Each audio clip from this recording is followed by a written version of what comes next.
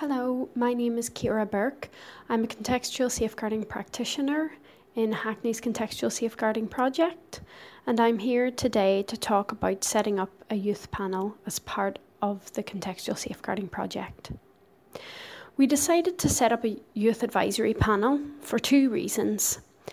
Firstly, to ensure that the voices of young people were heard throughout the project, and to allow young people the opportunity to direct, comment and critique some of the work that the project was doing. An example of this would be some of the creative roles, such as developing the strapline for the project's communications, and also critiquing some of the language that we used in the guidance produced for resources and direct work tools.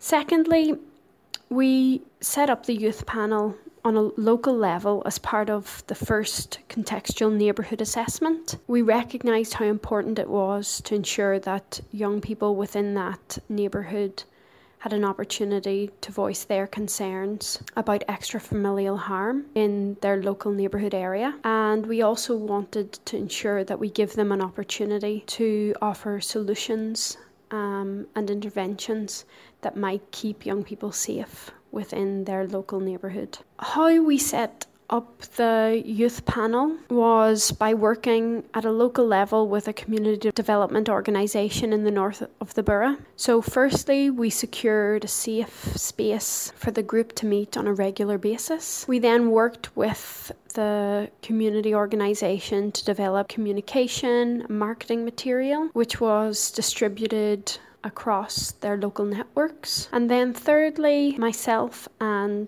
the engagement and participation officer for the project, Tiffany, went out into the local area and spoke with young people. Specifically, we met young people after school. There was a secondary school in the local area, and we ensured that we did some outreach and promoted the youth panel to young people that we met. We also went to some local areas where young people spend time after school and in the evenings, and spoke to young people there. It was really inspirational and uplifting to hear the voices of young people saying that they wanted to get involved in something, that they had been looking and discussing these issues with each other. On one of the first outreach sessions, some of the young people that we met said that they had only been having a discussion that week about wanting to get involved in something to try and keep their peers safe, and their genuine concern for the well-being of the young people in their local community was quite obvious. So to begin with the youth panel, we had quite a formal adult-led direction. Myself and Tiffany would design an agenda for the sessions. We would circulate that to the youth panel members prior to their weekly meetings, and we'd give them the opportunity to feed anything back to us that they would like to include, that they felt was relevant for the meeting.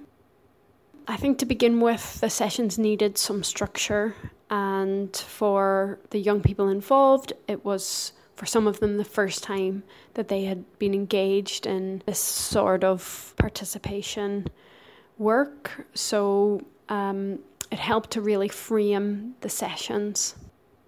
Then as the youth panel became more confident, they were able to direct some of the work going forward. So one of the first things that they did was to suggest that they host a community conversations event within their local area where they would bring adults and young people together. And really it was a celebration of young people and the positive things that they can achieve, but also just to break down some barriers that they felt existed between adults and young people, the police and enforcement officers and young people, and really to bring the community together with the focus of keeping young people safe. So within 3 months of establishing the youth panel, the members had pretty much, with a little help from Tiffany and myself, completely planned a community event, which was really well attended. Over 100 people came to the event. Some of the activities that the youth panel have been involved in have included the Community Conversations event that they planned and facilitated. They've also taken part in the National Learning event. They've also developed and delivered Snapchat training to the Contextual Safeguarding Project team and produced a video which is available on the Contextual Safeguarding Network. And they've also been trained as mentors in violence prevention. They've also worked in the local area to help the regeneration officers and developers to include young people in the consultation process about changes to the local area. And they've given recommendations about creating spaces that are welcoming, but also ensuring that the safety of young people is at the forefront of the design of regeneration in the borough. I feel that the youth panel have made a huge difference to the work of the Contextual Safeguarding Project in Hackney.